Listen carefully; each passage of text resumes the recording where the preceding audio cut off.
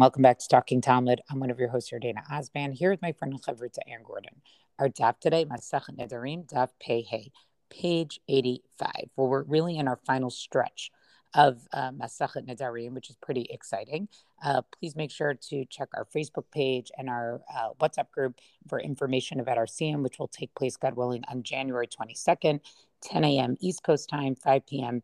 Israel time. We look forward to hearing what everybody's thoughts were about this particularly unusual masachet. I think more than some of the other masachtot, and like this one is like not, trying to figure out what's practical to our life from a halachic point of view, not about what it's saying about speech. I think has been a little bit more of a challenge than some of the other things that we have learned. I'm going to move on and start quickly with the Mishnah here. And we have a new Mishnah about something that a woman could say. Konem sheni ose al pi abba, right? A woman could say, I will not produce anything for my father, right? Or that it's konem for me. The al pi abicha, or for your father, meaning her husband's father. For al pi achi, or for my brother. For al pi achicha, or for your brother, right? Eno yochol lahafer. So this would be under a category of types of nedarim that the husband is actually not allowed to revoke because it doesn't affect the relationship between the husband and the wife, right? This is about her relationship with either her father or her father-in-law or her brother or her brother-in-law. It's a little interesting to me that the examples are all male here. Like, what would it mean if she said this about her mother or her sister? I do think there's some gender something at play here without the Gemara saying it, without the Mishnah saying it completely explicitly. If she says, She'ini osa al picha, right? If she says, I will not produce anything for you, and remember that wife is obligated to do certain things for her husband. There is work she's obligated to do. Going back to some of the previous masachtot that we had in Seder Nashim, right? Then we say, Enot sarich lahafer. The Tanakh is telling us that he doesn't even need to revoke it because it's not even a neder that could take place because she has to do what she needs to do to be married, right? In other words, that's an obligation once Kedushin happens, once she's married, and therefore he does. It's a void vow, like it doesn't because she's obligated to do those things for her husband. However, Rabbi Akiva comes and says, Rabbi Akiva Mer Yafer Shama Tadif Alav Yoter Min Hara'uilo. So Rabbi Akiva, and I feel like it's such a different way to view marriage and life. And Rabbi Akiva tends to always take sort of an optimistic point of view, right? He still should revoke the vow because maybe she's actually going to produce more than she's required to make for him. Maybe she's very industrious, right?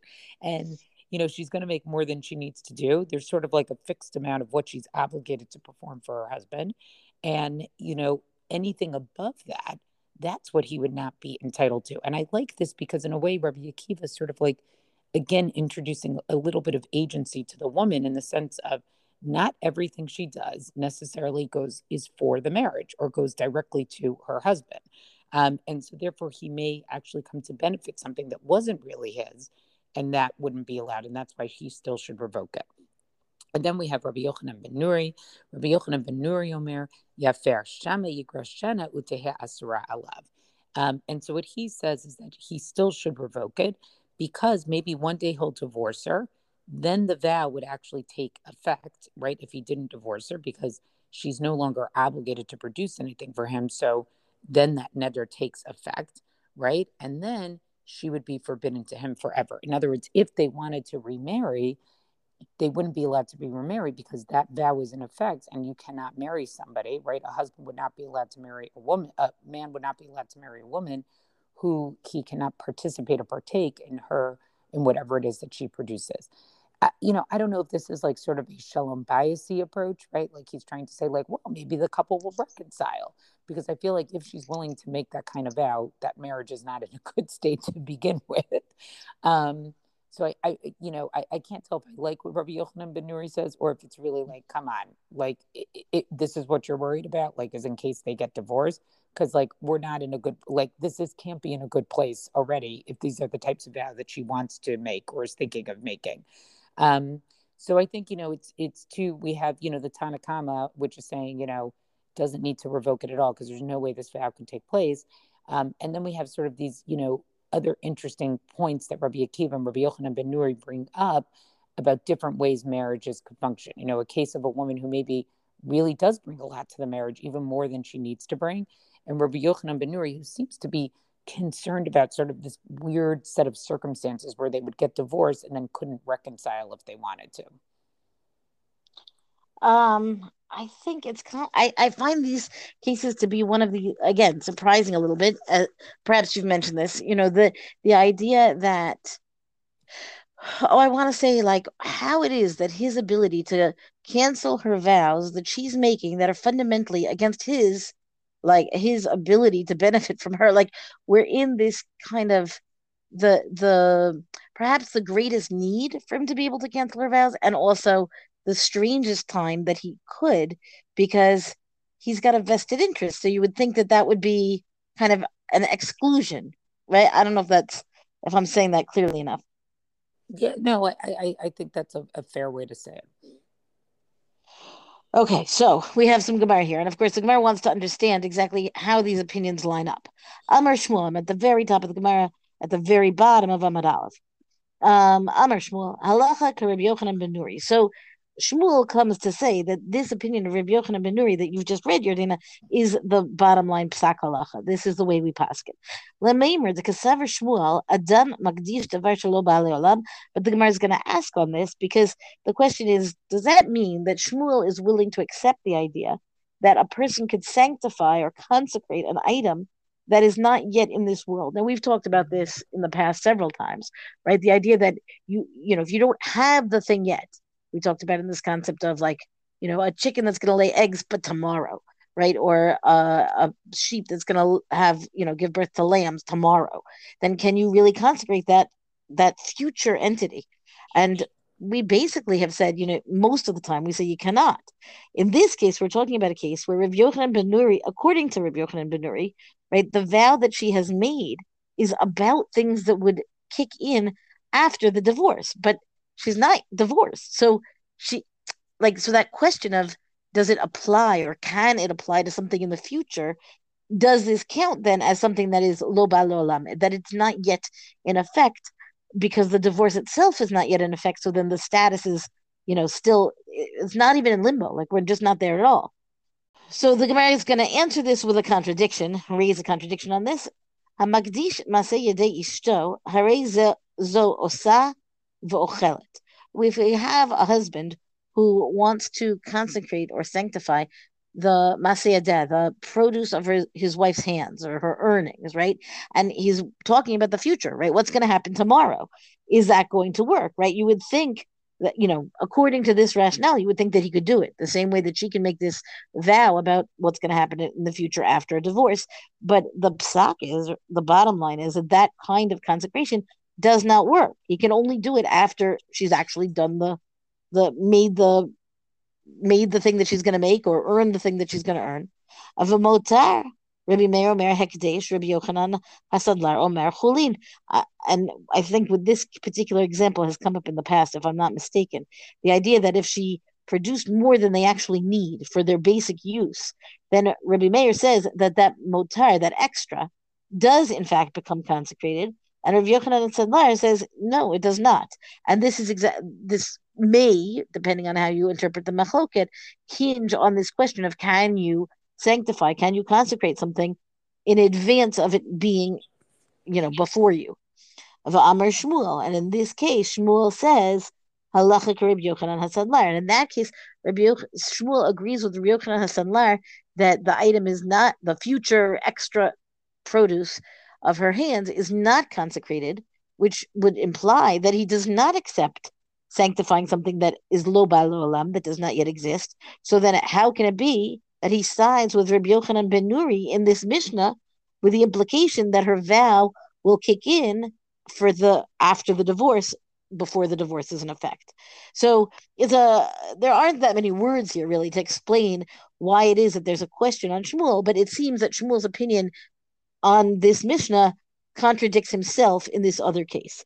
Alma ein adam magdish davar shelo ba'olam, meaning Shmuel's conclusion in the other case, the case of consecrated property, seems to be that you can't consecrate something that doesn't yet exist which again would suggest that he should not accept Rabbi Yochanan ben Nuri's position here. Halachic Rabbi Yochanan ben Nuri. You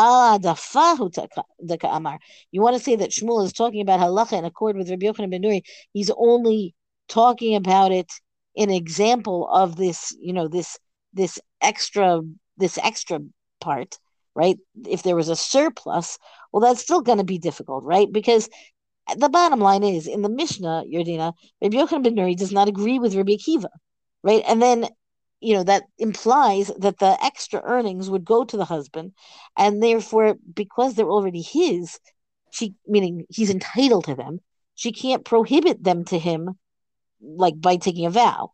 And then, if that's the point that Shmuel is going to agree with Rabbi Yochanan ben Nuri, then it seems to be like a little bit, I don't know, like a little bit less impressive of a statement by Shmuel to begin with, because there's no real contradiction. I mean, it's beneficial because there's no contradiction to the case about consecrating the wife's earnings. But I don't know. It doesn't really sound like that's what Shmuel is saying at the beginning of the Gemara here. So here we continue, and then with this we'll close. Lema halachic Rabbi Yochanan ben Nuri bahadafa. So if that's the case, right, let Shmuel say the halacha is like Rabbi Yochanan ben Nuri specifically about that surplus, meaning that's what he should have said, and then we would accept that that's what he meant. Inami, or alternatively, halachic Tanakama. Or maybe, really, he's saying he could have said that the halacha is like the Tanakama, meaning that the surplus belongs to the husband. Inami, or again, alternatively, halacha Rabbi Akiva. Maybe he really just thinks that the halacha, ain halacha Rabbi Akiva, right? If his whole point is that not to agree with Rabbi Yochanan ben Nuri, but to disagree with Rabbi Akiva, whose opinion was that the surplus for sure belongs to the wife, and that's why she could take the vow against it, right? So this seems to be like, let's rewrite the words that Shmuel used, and then we can, square his opinion more nicely with the Mishnah. And the Gemara goes on to talk about this apparent contradiction between Shmuel's different rulings in an effort to resolve them, right? Like maybe a konam is different than other kinds of consecration where you can't do something shelo b'alei olam, but in this case there's an exception, and Abaye doesn't like that, right? And like there's a back and forth still in this effort to square the words of Shmuel in the Gemara with the opinions as presented in the Mishnah. Yeah, and this conversation, we'll discuss this a little bit more tomorrow because it's going to continue on to tomorrow's daf. I mean, this is a typical Gemara type of passage, right? We take a statement of an Amor or a Tana and we say, hey, but it seems to contradict or not totally align with what they said elsewhere. And these are the types of Gemaras where the assumption sort of is everything has to align. Like, in other words, they want parallel halachic scenarios to all line up and make sense with each other, right? Like, you couldn't just say, like, you're not allowed to silo it. You're not allowed to say, well, this is just the case, for this halachic scenario, and this is the psak for this halachic scenario. They all have to sort of be interconnected and aligned with each other. Right. It doesn't really make sense to say Shmuel, in fact, disagreed with himself. Well, that's our daf discussion for the day. Rank us, review us on all major podcasts. Thank you to Rabbanit Michelle Farber for hosting us on the Hadran website.